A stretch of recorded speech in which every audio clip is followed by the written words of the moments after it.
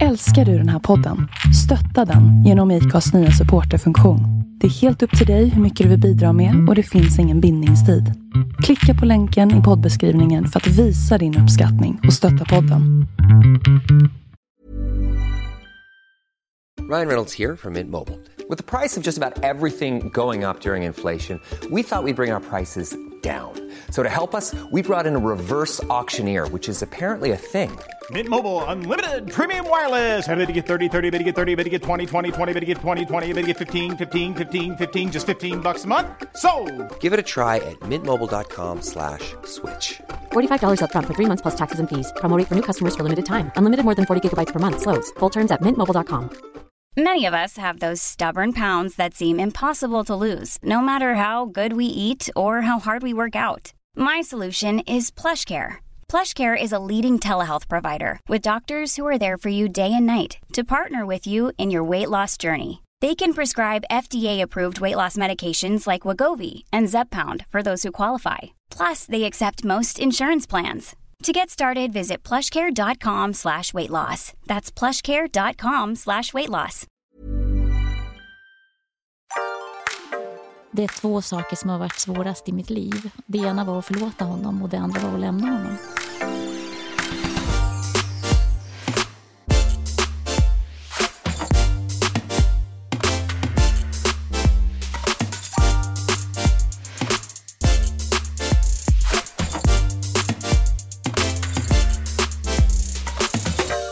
I veckans avsnitt av Singelrådet så ska vi prata om otrohet. Hur man hanterar ett sånt svek och känslorna som kommer med det. Och idag har jag med mig Hanna Smaj som är tillbaka. Yes. Hur mår du? Hej. Bra mår jag. Jag mår jättebra. Jag mår ju alltid bra när jag får komma hit. Sist du var här, då hade du 1 barn, nu har du 2. Eller hade du 2 sist? Nej, jag hade nog 1 faktiskt. Ja, okej. Ja, det gick snabbt där. Nu har jag 2. Ja. Hur lång tid tar det innan du innan du har kommit tillbaka till att landa, alltså så här, efter en förlossning? Nej, men mina förlossningar är ju ett skämt. Den här tog 17 minuter så att jag var tillbaka alltså på 1 minut typ. Wow. Var jag återhämtad. Så att, ja, det är helt sjukt. Jag ska inte kanske trigger många som har haft jobbiga förlossningar, men ja, så är det. Det har inte varit något problem. Okej, skönt att höra. Ja, det är bra mer att lära känna bebisen sen som för mig är liksom att så här, fatta vad det är för typ. Såklart. Ja, och det typ har fallit på plats. Nu skulle jag säga. Gud vad roligt. Så nu är det bara mys. Då kan du vara med i podden oftare också. Ja, absolut. Det är underbart. Gud, ja. Och vi har med oss också en expert på dagens ämne otrohet som är relationsterapeuten och författaren Laila Dahl som under många år har arbetat med de här frågorna i sin terapi och skrivit en bok på ämnet som heter Att gå sönder och bli hel igen. Drömgäst. Drömgäst. Välkommen hit Laila. Tack så jättemycket. Laila Dahl alltså. Du har ju, som jag precis nämnde, du har ju skrivit böcker som berör känslor av olika slag som uppstår i de här situationerna. Och du har ju också en egen erfarenhet av att ha blivit bedragen. Vilket du för övrigt har gemensamt med alla i det här rummet. Mer eller mindre. Absolut, ja. Alla i världen höll jag på att säga. I din terapi så möter ju du både alltså singlar och par som har varit med om jobbiga saker i sina relationer. Vad är de vanligaste problemen folk har som kommer till dig? När det gäller par så skulle jag säga att det vanliga är ändra kommunikation.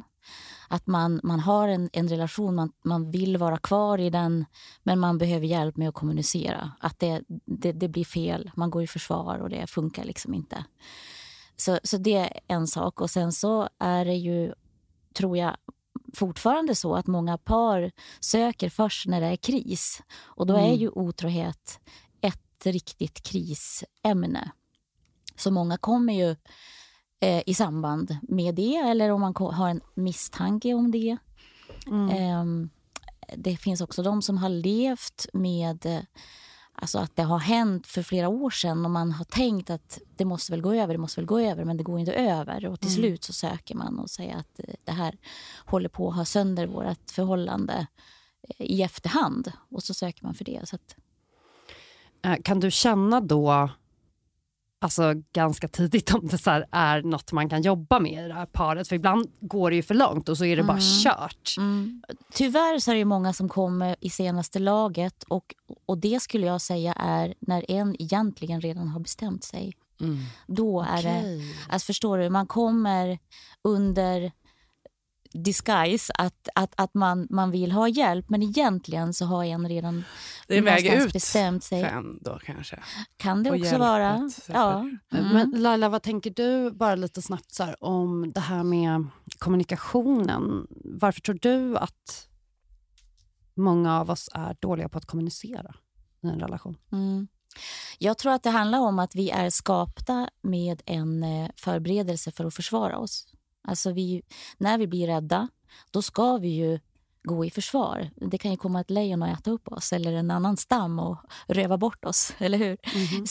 Men vi överanvänder det i nutid, även i våra kärleksrelationer. Så att där blir det fel. Och så jag skulle säga att det är rädsla, i grund och botten rädsla. Alltså du förstår mig inte. Ja, överlevnadsinstinkten som kickar igång. Men i grund och botten så är det ju en önskan om att vara trygg och att behålla närhet med varandra. Så det är den man försvarar. Fast det kan man ju inte tro när den andra står och skriker åt den. Men när man eller när man inte säger någonting alls, till exempel. För vissa kan ju bära på saker och ting hur länge som helst. Men då är det en rädsla för konsekvenserna av att... Liksom. Att förlora varandra. Jag brukar säga det, att ni är på samma sida. Ni är båda lika rädda att förlora varandra. Och då kan det vara så att den ena går i försvar och blir liksom den här bläckfisken som försöker att övertyga eller dra svar ur den andra. Och den andra kryper in som en sköldpadda under sitt skal. Och det kan ju vara sjukt provocerande för båda på olika sätt. Men det är fortfarande ett försvar. Alltså man blir ju aldrig så arg som man blir på den man. En kärlekspar. Alltså så här, det är ju liksom... Nej, visst är det så. Det är helt sjukt. Vad arg man kan bli. Nej, men verkligen. Ja, men det är otroligt. Men sen kan det också, alltså det känns som också att så här, jag i alla fall har väldigt mycket så här, överlevnadsstrategier från min barndom som kanske egentligen inte är menade för min man. Men som kommer ut, jag kanske står och bråkar med min pappa eller, liksom, eller så står jag och är förbannad på en situation som hände med min mamma för 25 år. Alltså så här, att det liksom slår fel bara. Det är så här invanda rädslor då. Absolut. Som kommer fram fast de är felriktade på något sätt. Absolut, vi skaffar ju oss de där temana på något sätt när vi växer upp. Vi ska förhålla oss till vi kom in i världen ganska oskrivna, alltså som oskrivna blad lite grann. Och sen så möter vi saker och så måste vi förhålla oss till det. Och då skaffar vi oss olika strategier. Där någon lär sig kanske att bli osynlig, någon annan lär sig tvärtom att kämpa och slåss, och någon tredje lär sig att fly in i roliga saker.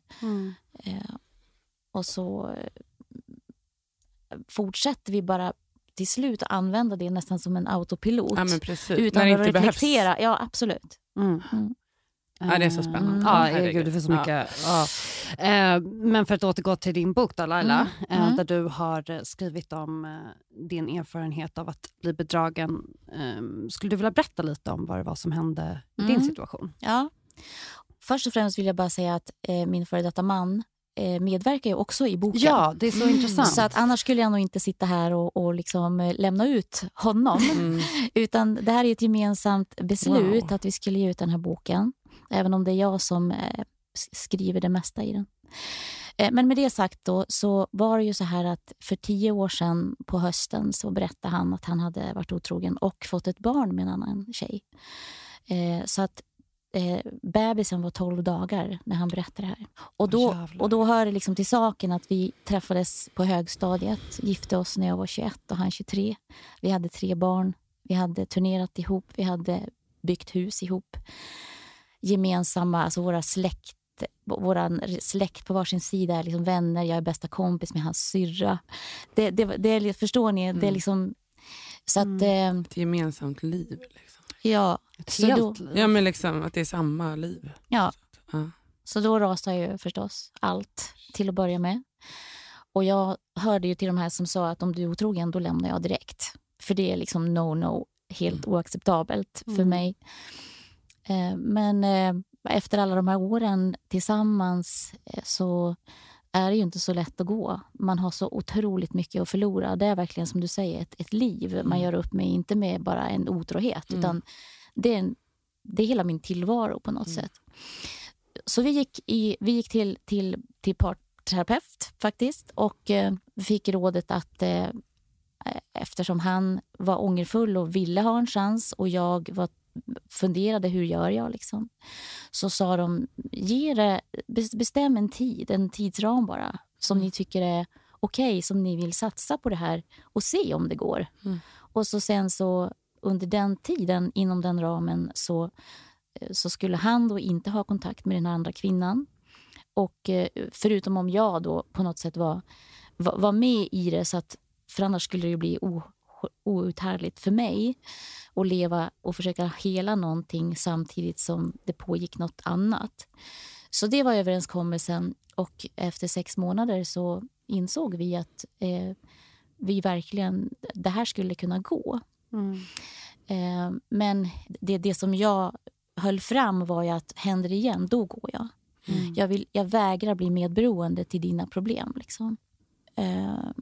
Det var överenskommelsen, och efter 2,5 år så förstår jag plötsligt en dag i köket att han ljuger om någonting. En liten skitsak, men jag förstår att det här stämmer ju inte. Det här kan du inte veta om du inte har träffat den här kvinnan själv. Så vi började prata om det, och efter flera timmar till slut så vad kallar man det? Kapitulerade han liksom och erkände att de hade träffats. Och då sa jag ju under den nattens gång att det här kommer ju inte att gå nu.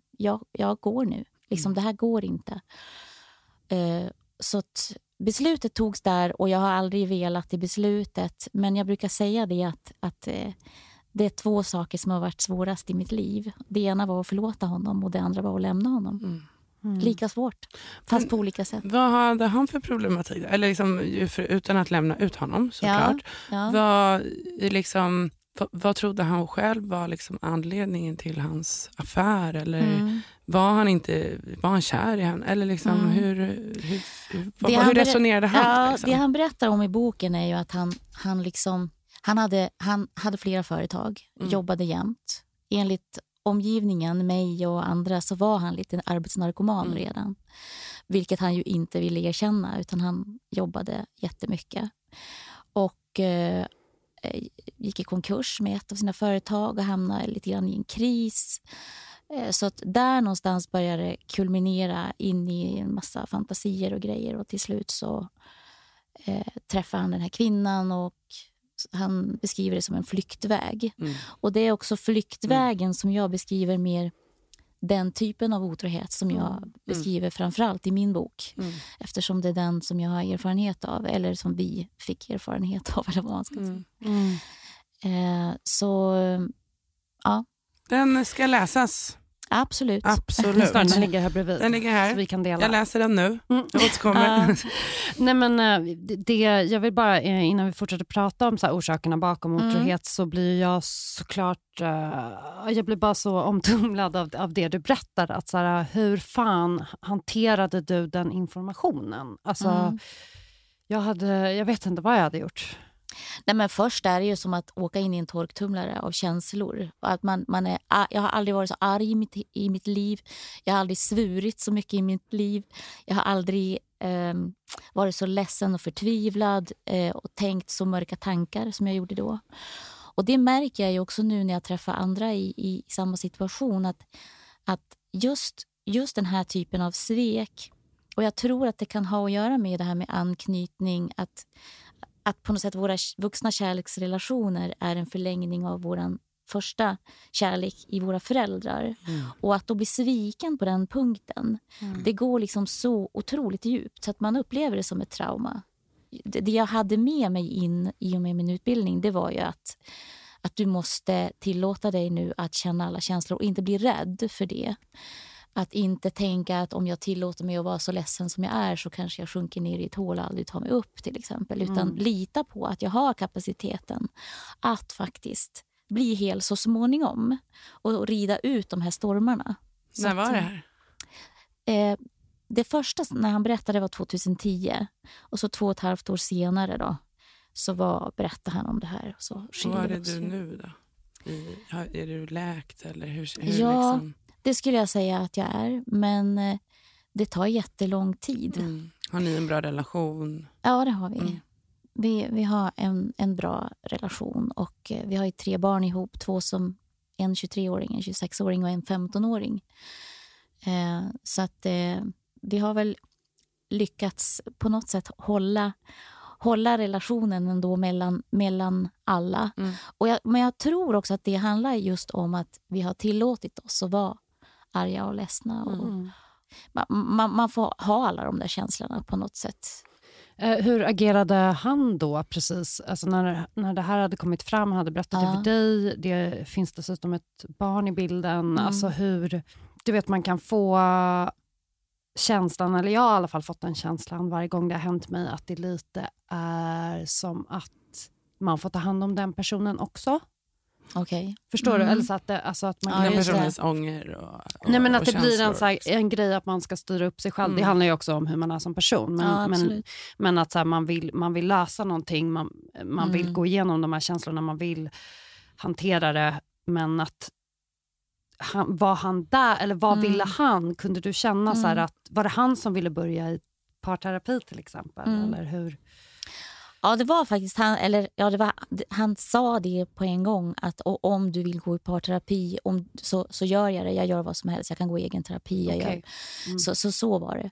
Det som jag tänker på, som jag också ser hos många andra, det är ju att har man gått med en lögn, han hade ju gått då en hel graviditet liksom, och levt med mig under hela den tiden, och vi hade varit på semester och så sen veta att snart föder den här kvinnan mitt barn, och det här är min fru och här är mina 3 andra barn.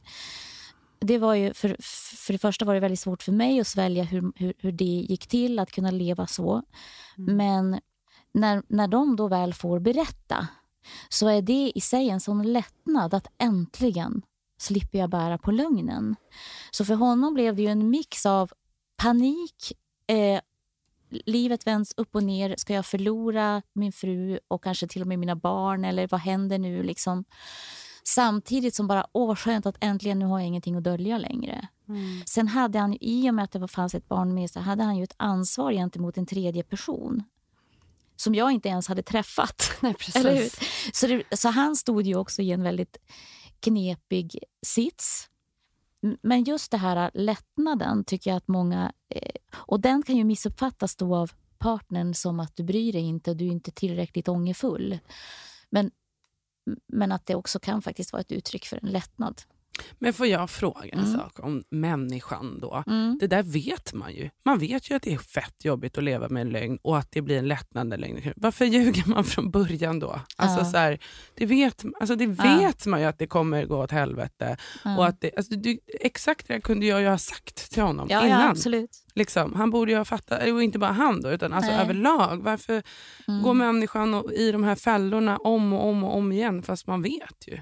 Man ser det över. Ja, men jag tror att det handlar väldigt mycket om förnekelse, och att i början så självklart så hade han ingen plan att nu ska jag börja vara otrogen. Och sen går man ut och letar någon och är det. Utan han träffade någon och det ena ledde till det andra. Och sen blir hon gravid. De där första stegen kan ju vara så subtila. Jag tänker om vi lämnar våran relation, så kan man ju tänka att du jobbar på ett jobb och det är någon kollega och du börjar känna dig uppskattad till exempel. Och det där kommer väldigt smygande.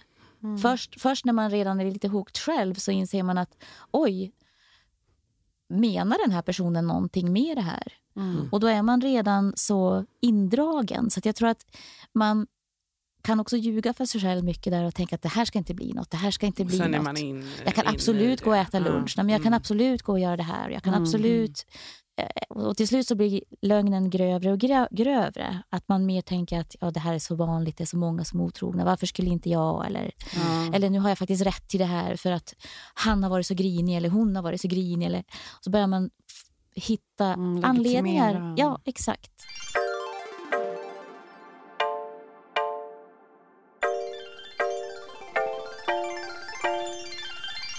Så här i coronatider så är det ju väldigt många personer som håller sig hemma i karantän av frivilliga eller ofrivilliga anledningar. Jag är en av dem eftersom jag nyligen har kommit hem från Spanien. Det är ingen som vill umgås med mig. Jag har dock inget problem med det. Jag ser fram emot att isolera mig i min lägenhet och bunkra upp i godismat och läskväg. Därför är jag också väldigt glad över att vi den här veckan har Hemmakväll som samarbetspartner i Singelrådet. Och ni känner ju säkert till Hemmakväll sen innan, men vad jag älskar med dem extra mycket är att de alltid har så himla mycket olika sorters lösgodis att välja bland.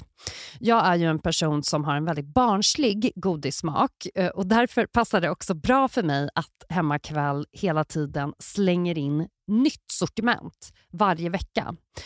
Och att de har en rutin sedan jättelänge tillbaka, inte apropå covid eller någonting, men att de är väldigt noga med att rengöra alla ytor och skedar flera gånger per dag. Så att godiset ska hålla sig så fräscht som möjligt. Det tycker jag känns väldigt tryggt och bra. Kolla in Hemmakväll på Instagram och grotta ner dig i vad som kan bli ditt kommande bunkringsutbud. Hemmakväll kan ni följa på Instagram där de heter hemmakväll_Sverige. Tack Hemmakväll för att ni är med och sponsrar Singelrådet. Du nämnde ju här att flykt det är en vanlig orsak. Vad finns det mer för anledningar till att man är otrogen? Ja, men det finns ju de som kanske lever i en relation där man inte upplever sig älskad eller man har inte träffat rätt person men man har inte haft modet att gå ifrån och så träffar man sitt livskärlek liksom. Det kan man ju inte säga att det inte finns eftersom det finns de som berättar den berättelsen. Men sen så kan det ju vara att man bara har det jobbigt i relationen och man inte är den där som vågar ta itu med att det här tycker jag är jättejobbigt. Så lever man med det och så byggs det upp en slags invärtes besvikelse eller bitterhet. Och så kommer det någon som ger en det där liksom sötman på något sätt. Eller trösten. Det är ju jättevanligt att folk tröstar varandra liksom, och sen så finner de förtroende i en annan person. Ett förtroende, och jag har aldrig varit så öppen med min man eller min fru som är den här personen. Och då tänker jag att steget vidare kan vara ganska litet till slut. Ja, jag tror att det finns, jag har en till teori. Ja. Och det är typ dels så tycker jag folk är så här för slappa idag. Alltså så här att folk tror att allting kommer gratis. Till exempel kärlek i ett förhållande. Och att så här men folk inte vilja offra någonting för den här livslånga kärlek. Alltså jag ser så här för det jag ville fråga också var monogami. Jag upplever att det är så många som säger att det inte egentligen är biologiskt mänskligt att vara monogam. För att på stenåldern var man inte det. Typ. Jag undrar om det ligger någon sanning bakom det. För att jag tror typ visst att man var det. Alltså rent känslomässigt. Det känns som en sån konstig grej att säga att människan som art är inte monogam. Jag undrar liksom vad det ligger för så här, sanningshalt bakom det där egentligen. Och att så här, det kanske är lite olika med det. Men sen också det här med att så här, ja, alltså att det som är det fina att leva i tvåsamhet, det tycker jag är lite uppoffringen. Alltså det måste ju kosta lite för att det ska vara värt, för att det ska vara det där enorma kärleken och det där stora, att så här, om det bara så här så här, hamna i ens knä och jag behöver aldrig kämpa för det här. Alltså är det då värt att alltså så här, jag tycker att det är nice att det ska ändå krävas lite för att vi ska nå det här. Just det. I den här högre kärleken tillsammans. Så upplever jag det i alla fall. Jag känner att, så här, att min man då, alltså, skulle bli frestad av annat men välja mig. Alltså det är ju självklart att det finns massa frestelser i samhället. Alltså det är inte så att jag bara, vi ska leva hela livet ihop och han ska aldrig tycka att någon är snygg eller bli kåt på någon eller fantisera. Det ska aldrig ske. För det ska bara vara jag. Alltså nej. Men att han har styrkan att välja bort det andra för det vi har. Det är väl det som är det vackra. Liksom. Och jag tror folk är för lata för att stå emot. Folk bara, aha, men om jag är kåt på någon annan, då måste det betyda att jag inte är lycklig i mitt förhållande. Ja, exakt, så då ligger jag med den här. Absolut. För jag blev kåt på den. Man bara, ja, alltså hela tricket är ju att du ska välja din partner då. Alltså så här, jag vet inte, jag tycker folk bara är lata. För att det är så mycket i samhället som alla är otrogna och då måste det vara okej, typ. Som att så här, det är en mänsklig... Jag tycker det är slappt. Det är så här, jag kan väl också bli kåt och knulla. Alltså, ja. Nej, men precis, för det finns ju en skillnad i så här, jag har en styrka inom mig själv. Exakt. Och om jag lyckas då kommer jag liksom, min egen självkänsla kommer bli alltså, så här, jag tycker det är nice att man stöter på lite utmaningar här i livet liksom. Ett förhållande kan ju inte bara vara där och bara vara helt lätt liksom. Nej, men och jag tänker att konflikter är ju också det som gör att vi djupnar i en relation. Att vi tar oss, när vi får lite motstånd och så tar vi oss igenom det, då har vi lärt oss något om varandra och då djupnar relationen. Så att det behöver inte vara ett förhållande till exempel där man säger att vi bråkar aldrig. Då blir jag alltid lite misstänksam. För då tänker jag att ja, men då pratar vi inte om allt. Liksom. Och då kommer man inte heller så nära varandra. Jag kan tycka att otrohet är lite lättja och lite dumhet nästan. Alltså att man inte fattar det här. Att det liksom är självklart enkelt. Alltså att alla är otrogna och då är det okej. Alltså att man bara, hallå, tänk lite längre. Så här, framförallt så här, det som jag tänker på är så här, hur fan kan det vara lättare för dig att vara otrogen än att ta upp med mig de här problemen du tycker att vi har i vår relation. Absolut. Alltså exempel från min egen liksom, bakgrund att så här, det kan vara sådana skitgrejer. Små saker. Bara, men jag trodde att du hade slutat vara kär i mig för att du liksom jag trodde vi skulle göra slut snart. Precis.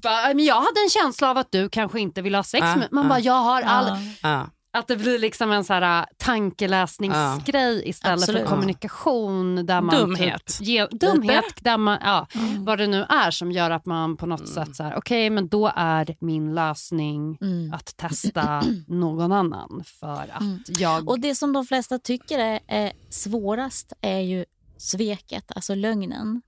Så om man går tillbaka till det så tänker jag att då är det ju okej, jag kan inte lova vad jag kommer att känna om 5 år eller om 10 år, men jag kan ha för det första ha en målsättning hur jag vill ha det, hur jag vill se det. Men jag kan ju faktiskt lova att vara ärlig. Det är ju någonting som vi på riktigt kan, det är bara ett val. Men och man kan lova att kämpa lite. Ja, att absolut. Så här, jag ska verkligen stå emot om jag känner och så ska jag prata med dig. För, alltså så här, att vara lite man, eller? Att bara, och kvinna. Jo, jag vet, men det känns som att det är mest män. Förlåt, men alltså, det är lite så här styrka i det kan jag tycka. Att så här, okej, vet du vad, jag har typ varit lite sugen på andra. Är det något som är konstigt i vår relation? Jag vet inte. Det är väl väldigt moget att förvänta sig av folk. Men, men sen, jag har en till fråga till. Liksom, ser du många som... där otrohet kanske inte blir ett jättestort problem. Alltså där man kan skilja på kanske sex och känslor. Eller där man kan se varför det hände och kanske faktiskt fixa det problemet. Och sen är det faktiskt borta. Alltså finns det liksom par där det inte blir... liksom äter upp relationen. Det finns ju par som har en överenskommelse om att vi har ett öppet förhållande och att vi kan ha andra relationer. Så då är vi inne på en annan livsstil på något sätt. Ja, men de räknar inte. Eller jo, jag räknar dem. Men det som kan vara intressant utifrån det du säger, det är ju att de paren, om de kommer då med ett problem. Ready to pop the question? The jewelers at BlueNile.com have got sparkle down to a science with beautiful lab-grown diamonds worthy of your most brilliant moments. Their lab-grown diamonds are independently graded and guaranteed identical to natural diamonds, and they're ready to ship to your door. Go to BlueNile.com and use promo code LISTEN to get $50 off your purchase of $500 or more. That's code LISTEN at BlueNile.com for $50 off. BlueNile.com, code LISTEN. Ever catch yourself eating the same flavorless dinner 3 days in a row? Dreaming of something better? Well, HelloFresh is your guilt-free dream come true, baby. It's me, Keke Palmer. Let's wake up those taste buds with hot, juicy pecan-crusted chicken or garlic butter shrimp scampi. Hello Fresh. Stop dreaming of all the delicious possibilities and dig in at HelloFresh.com. Let's get this dinner party started.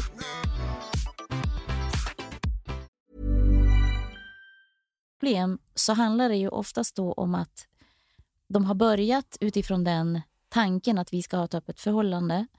Och det har funkat så länge det bara är sex. Alltså du och jag har kärleksrelationen, men det andra är liksom en sexuell upplevelse med någon annan.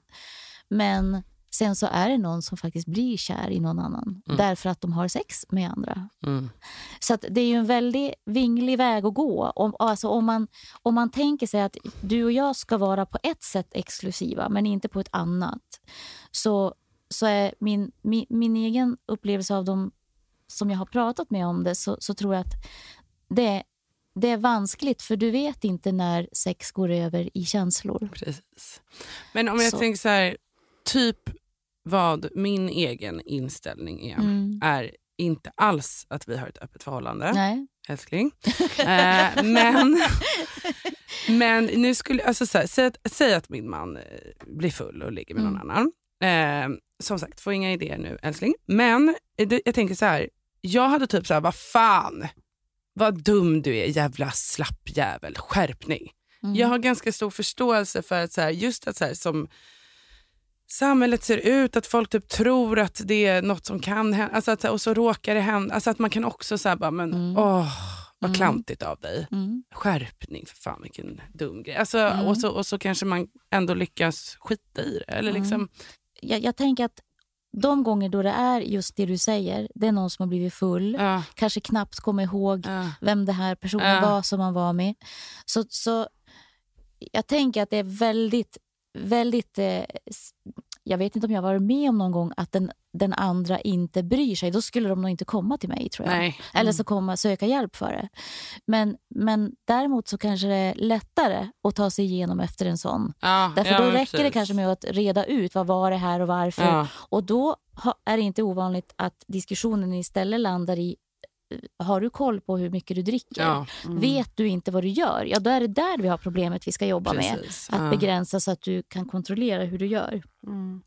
Det är skillnad också såklart på den typen av otrolighet inom citationstecken. Och det här, för mig känns ju så här, samtal skulle vara typ det värsta, tror jag. Alltså att min man börjar föra så här, prata med någon annan om sånt som han inte pratar med dig. Alltså det är ju typ det ultimata.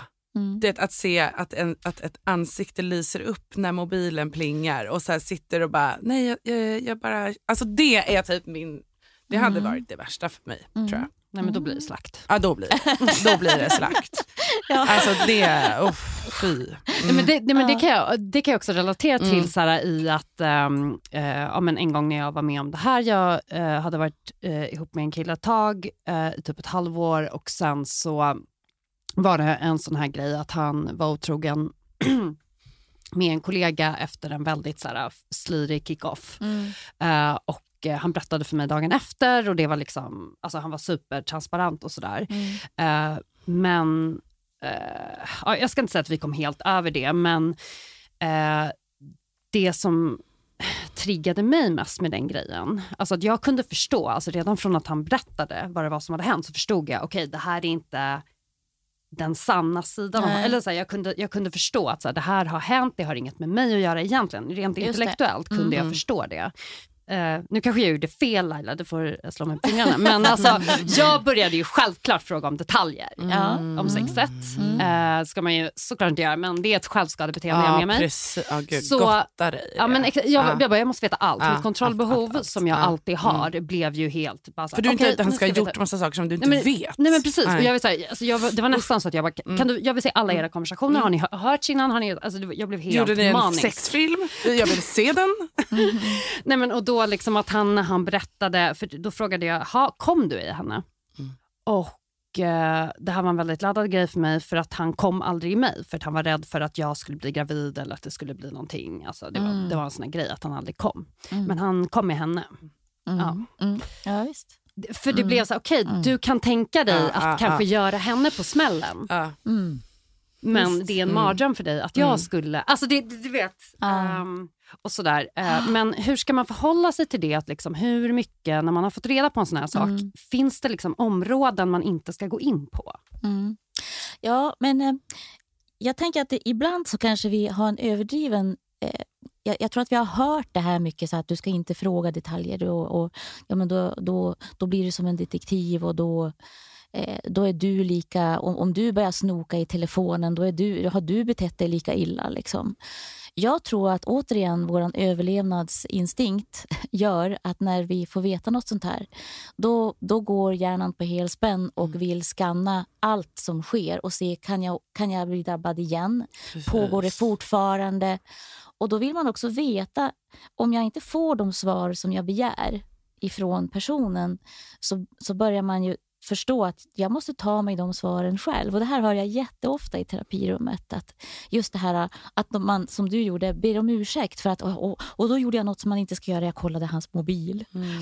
Och de skäms jättemycket. Och självklart, du vore väl dum i huvudet om du inte kollar hans mobil efter det som har hänt. Liksom. För jag tänker att vi behöver också få ta hand om oss själva. Om han inte tar hand om mig, eller hon, om det då är motsatt. Men liksom, då måste vi se till att få den informationen som vi anser oss behöva. Jag tror att det vi egentligen vill ha, det är de stora svaren. Finns det känslor inblandade? Har du tänkt tanken att du skulle lämna mig? Har ni varit på de här platserna som är speciella för oss? Vad tänkte du på när ni hade sex? Ja, hur tänker du om när du träffade våra egna barn i söndags och du kom direkt därifrån? Hur tänkte du då? Liksom? Det är de sakerna. Det är det man inte förstår. Och jag tänker att ibland behöver vi kanske ta reda på detaljer då. För att komma åt de stora svaren. För vi får inte de stora svaren. Nej men precis. Är du med? Ja men verkligen. Och det är ju alltså som där till exempel då att alkohol kan vara en del av förklaringen. Att så, det var det här som möjliggjorde att otroheten ägde rum. Men alltså om det är en så här engångsgrej då. Men att liksom, som du säger, den stora förklaringen är ju någonting man behöver rota i. Men det är ju också för att skydda sig själv. För att man Absolut. vill inte få reda på en endaste sak till som man inte visste. Alltså man vill inte verkligen. Att en endaste hårslinga ska ha legat åt ett annat håll än vad jag visste. För att en enda överraskning till och jag... Det är ju det att man bara, jag vill ha varenda bit av information så att jag aldrig får veta något som jag inte redan visste. Typ så, för att inte behöva känna så igen, för att det gör för ont liksom. Ja, eller liksom, man känner sig lurad, man vill ha koll. Absolut, och sen vill man väl ha tillbaka tilliten. Och för det är ju den som är det stora, alltså det är tänker jag, det största, det svåraste. Jag tror att komma över att någon har legat med någon annan eller sådär, det kan man göra med tiden. Men att kunna lita på den andra, om den andra har sett den i ögonen och sagt att nej, det är inget. Det är inget. Och sen så blir det bevisat att det är någonting och sen så frågar man igen. Då vill man ju vara säker, som du säger. Då vill man vara säker på att men nu har jag väl fått sanningen. Det finns väl inga fler överraskningar som ligger någonstans. Och det är också jättevanligt att folk frågar. Och anledningen till varför inte hela sanningen kommer, det tänker jag kan vara ändra för att man då tänker att då lämnar han mig. Det kanske är den största. Men det kan också vara att man är rädd för att då blir han så arg på mig så att då berättar hon för alla i hela världen och då förstår andra vem jag är. Då blir jag en skithög liksom inför omvärlden. Man vet ju också, alltså det måste vara så jävla jobbigt att vara den som har ljugit och inte bli litad på när man faktiskt talar sanning. Alltså det finns ju inget mer frustrerande än att någon inte tror på när man faktiskt pratar sanning. Men har man väl börjat ljuga, för att det är ju, om någon ljuger mig rakt i ansiktet, speciellt som påstår sig älska mig och klarar av utåt sett att ljuga mig rakt i ögonen, då kan ju inte jag veta att någonting som den personen säger är sanning. För lyckas den ljuga om det absolut största, då kan den väl ljuga om vad fan som helst, om precis allt. Och det måste vara så jobbigt vad den personen som ljuger sen, om man då vill reparera det. Alltså varför börja ljuga när det blir ett helvete för en själv liksom? För du blir ju typ inte litad på. Nej. Igen på samma, alltså så här, det verkar vara så jag tror det du säger där om att när man tappar konsekvenstänket. Det tror jag är också lite så här, vårt samhälle är också sånt att det är väldigt stressigt och man kanske jobbar mycket eller man har mycket omkring sig och då tappar vi också förmågan att reflektera. Så jag tror att just det att vi slutar reflektera och bara kör på i livet överlag. Då tänker jag att det här är bara en av de sakerna som vi plötsligt, vi rycker liksom halmstrån som kan vara flyktvägar då. Där ett kan vara otrohet, ett annat kan vara droger, ett tredje kan vara att shoppa på nätet, ett fjärde kan vara porrsurfa, ett annat kan vara spelberoende. Alltså. Liksom. Att så här, för hade vi tiden att liksom, okej, vad är det jag känner nu? Typ så här, varför? Typ, alltså så här, vad vill jag nu egentligen? Nu, jag känner en dragning här. Är det något jag ska gå på eller är det något vilket är bäst för mig? Eller det att man liksom innan man gör saker tänker lite, är det här värt det? Absolut. Är jag beredd att ta konsekvensen om det kommer fram? Alltså, det känns verkligen så att allting går för snabbt och allting är så normaliserat i och med att så här, alla är otrogna och så är det skitjobbigt och så har alla jättejobbigt. Men det behöver inte betyda att det är nice. Liksom. Nej, men och sen så tänker jag att en person som blev sviken som barn och som har ett sånt känslomässigt sår går in i en relation som betyder jättemycket för en och man är livrädd för att förlora den andra. Då kan det också finnas de här alltså när det väl börjar komma så nära sin partner som man blir rädd för att förlora den. Då säger historien att men du kommer att bli lämnad. Så det är bäst att du har se till att ha ett ben till att stå på. Så börjar man leta på nätet och så tänker man, jag ska bara ha en liten kontakt här. Och, alltså, det finns så många olika saker som också kan vara mycket djupare liggande än vad vi vet om. Jag har tänkt på det där, går det, alltså för att nu blir ju ärva fel verb att använda, men alltså att man kanske omedvetet, kan det vara så att man tar efter typ en förälders relationsmönster i form av att om man har haft en mamma eller pappa som har varit otrogen, att man också... Jag kan tänka att det kan vara både det, alltså ändra att man absolut aldrig kan tänka sig göra det. Just därför att man kommer ihåg när mamma eller pappa svek den andra. Eller att man får en bild av att relationer håller ändå inte. Man kan ändå bli sviken. Vem är jag att tro att hon eller han ska liksom vara med mig hur länge som helst. Men just det du sa innan att men det är också rädsla. Precis som det var det här med konflikter i rädsla. Allting i relationer som är negativt bygger ju på rädsla. För, vad är det man är rädd får för? ju också en hel del personer som när de väl börjar prata så inser man att det är ett riktigt beroende. Att det är ett sexberoende eller alltså att man har ett beroende av att vara ute på nätet och sexchatta med andra. Och där kan det finnas liksom ett dubbelliv som har pågått i 15-20 år. Men kan det vara också ett liksom fysiskt beroende ibland? För att, alltså om jag ska vara riktigt öppen här själv så kan jag känna ibland att om jag börjar kolla på porr och ta på mig själv och så kanske jag gör det dagen efter. Plötsligt gör jag det bara av så här, jag kanske inte vill och så varje dag helt plötsligt och så bara, men gud varför är jag inte ens sugen på det? Varför gör jag det? Och sen får jag nästan så här, nej nu ska inte jag göra det på en vecka och sen är jag inte sugen. Alltså att det blir typ lite som ett så här, jag ska inte säga att jag är porrberoende, men att man liksom kommer in i så här och sen bara, varför gör jag det här hela tiden? Det är väl att som det bara vanor blir, generellt. att man bara gör det och så bara äta socker eller... Ja men precis. Alltså, och jag tänker liksom lite samma som att man, alltså det här du sa med att man strör ut sina frön, eller vem det var som nämnde det. Men alltså, safear, alltså i form av att man kanske bygger upp små minirelationer med folk som alltid bekräftar den. Till exempel någon tjej då som kanske alltid kommenterar på en selfie eller det måste liksom... Bara en liten sådär. Så att man slipper ha allting i samma relation. Liksom. Men om vi ska fokusera lite på det här med alltså, lösningarna och själva bearbetningen av den här sortens svek. Alltså hur, om båda parterna i en relation känner ändå så men vi vill ge det ett försök. Vad tycker du är det bästa sättet att Jag tycker det där rådet som vi fick, att sätta en ram, det tycker jag är jättebra första grej. Att tänka så här, vad vill vi, hur lång tid kan vi till att börja med i alla fall säga att vi vill vara i det här fastän det är så sjukt jobbigt. För att det är ju en jättejobbig period där i början när den som har blivit sviken är ledsen och arg och allting på en gång. Och sen att man bestämmer vad är det som gäller under den tiden. Sen tänker jag att för den som har blivit sviken så är det ju otroligt viktigt att få äga alla sina känslor.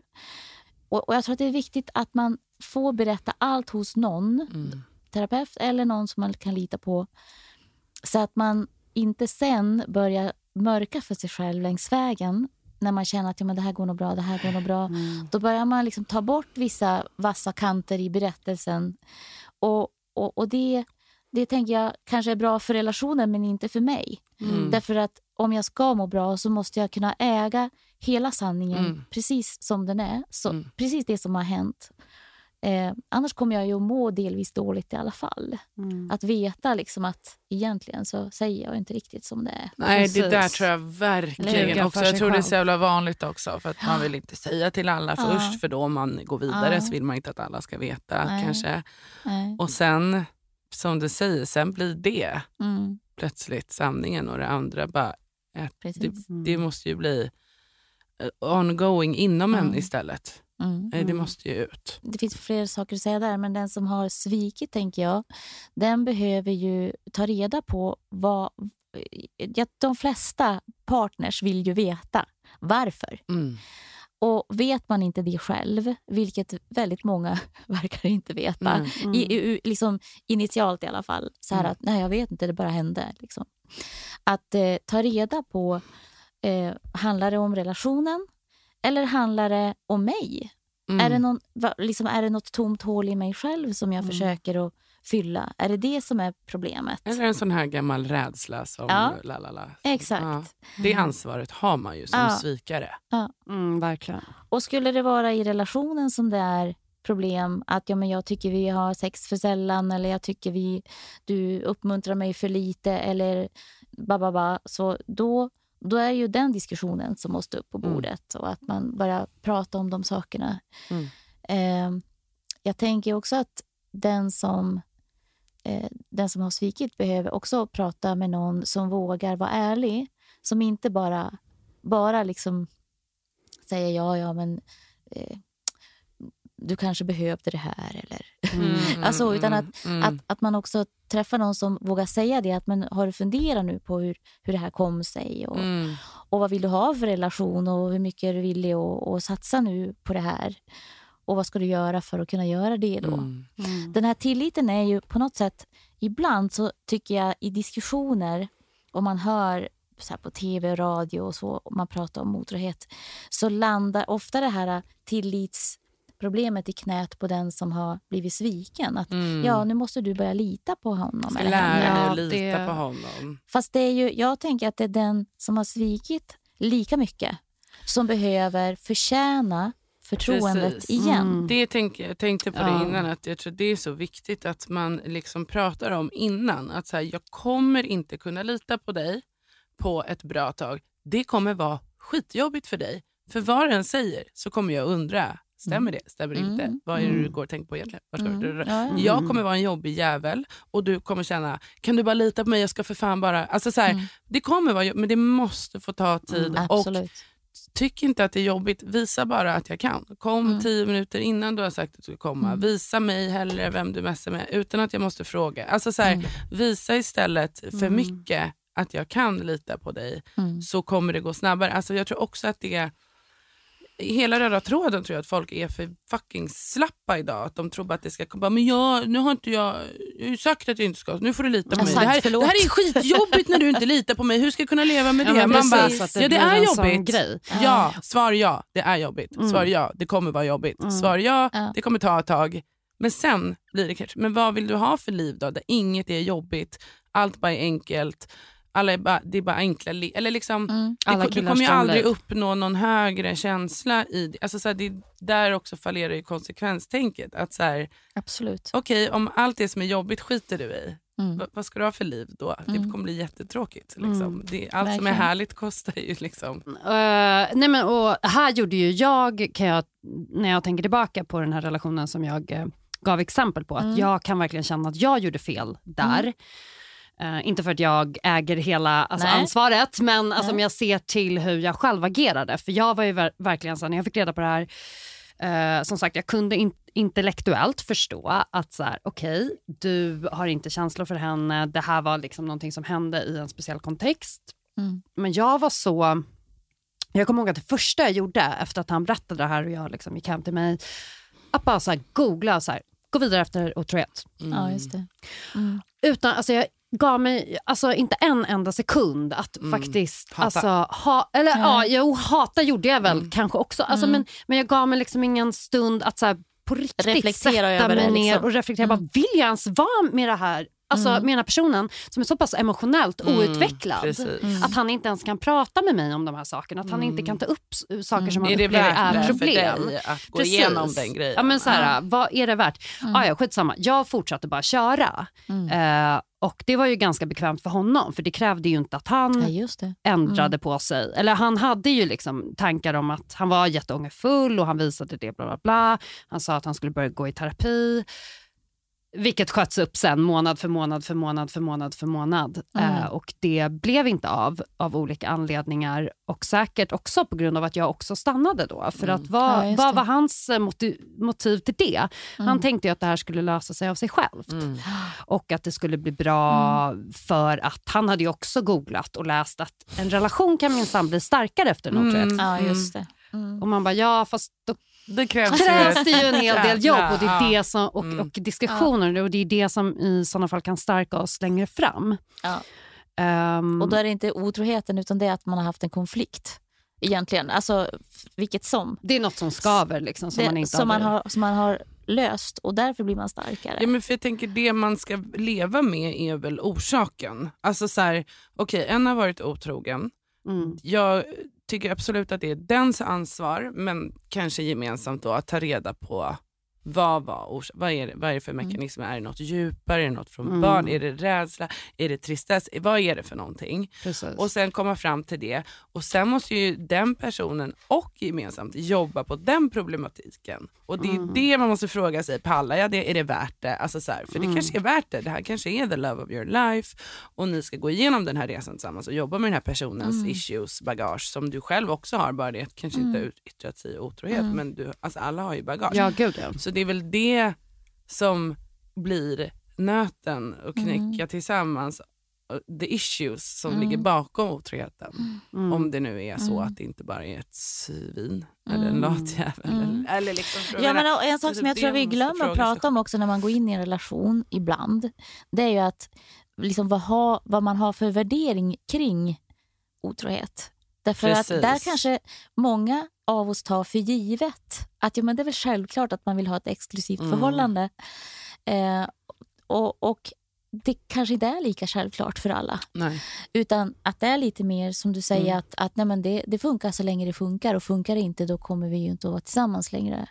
Och det kanske underförstått betyder att träffar jag någon som jag tycker är ännu bättre, då kanske jag lämnar dig.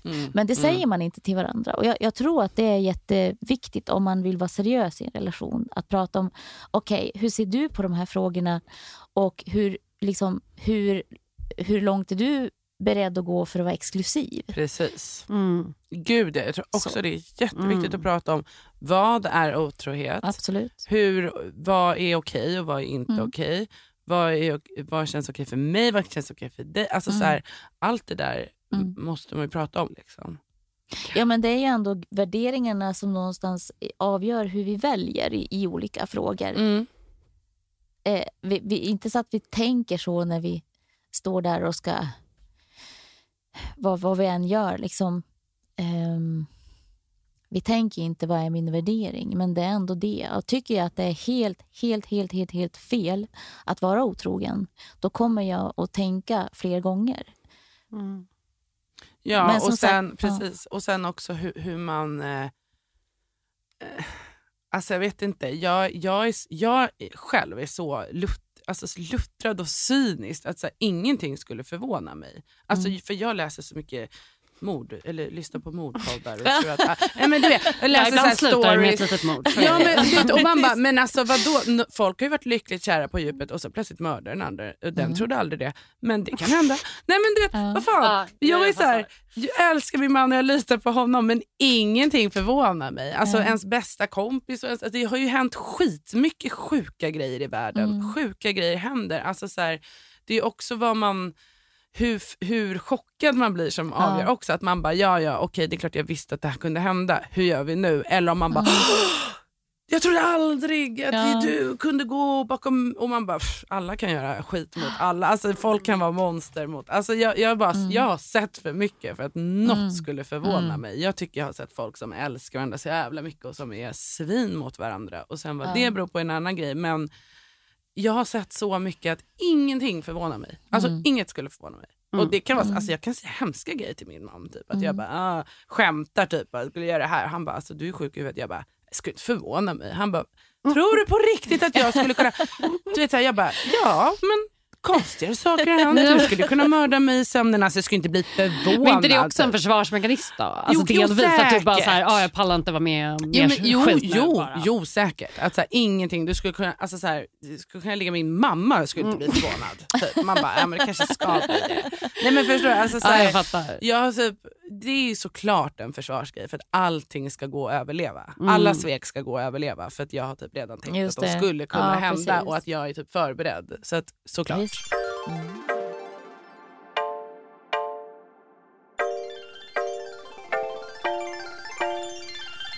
Du har precis hört ett avsnitt med önsketema som kom in från egentligen flera som lyssnar på den här podden som vill att vi skulle fördjupa oss i otrohet och orsakerna bakom. Det har vi nu gjort. Men det var lite svårt att hinna med alla lyssnarfrågor som kom in. För det var ju en del som damp ner. Vi är ju många som har erfarenhet av att vara på den ena eller andra sidan av just otrohet. Så därför kommer vi göra så att nästa vecka släpps ett avsnitt med bara lyssnarfrågor. Där då terapeuten Laila Dahl är med oss återigen för att ge oss lite klarhet i hur man ska tänka när man vill gå vidare från otrohet. Till dess får ni ha det så bra och typ inte bli sjuka, antar jag. Använd handsprit eller något. Hej då! Den här podcasten är producerad av Perfect Day Media.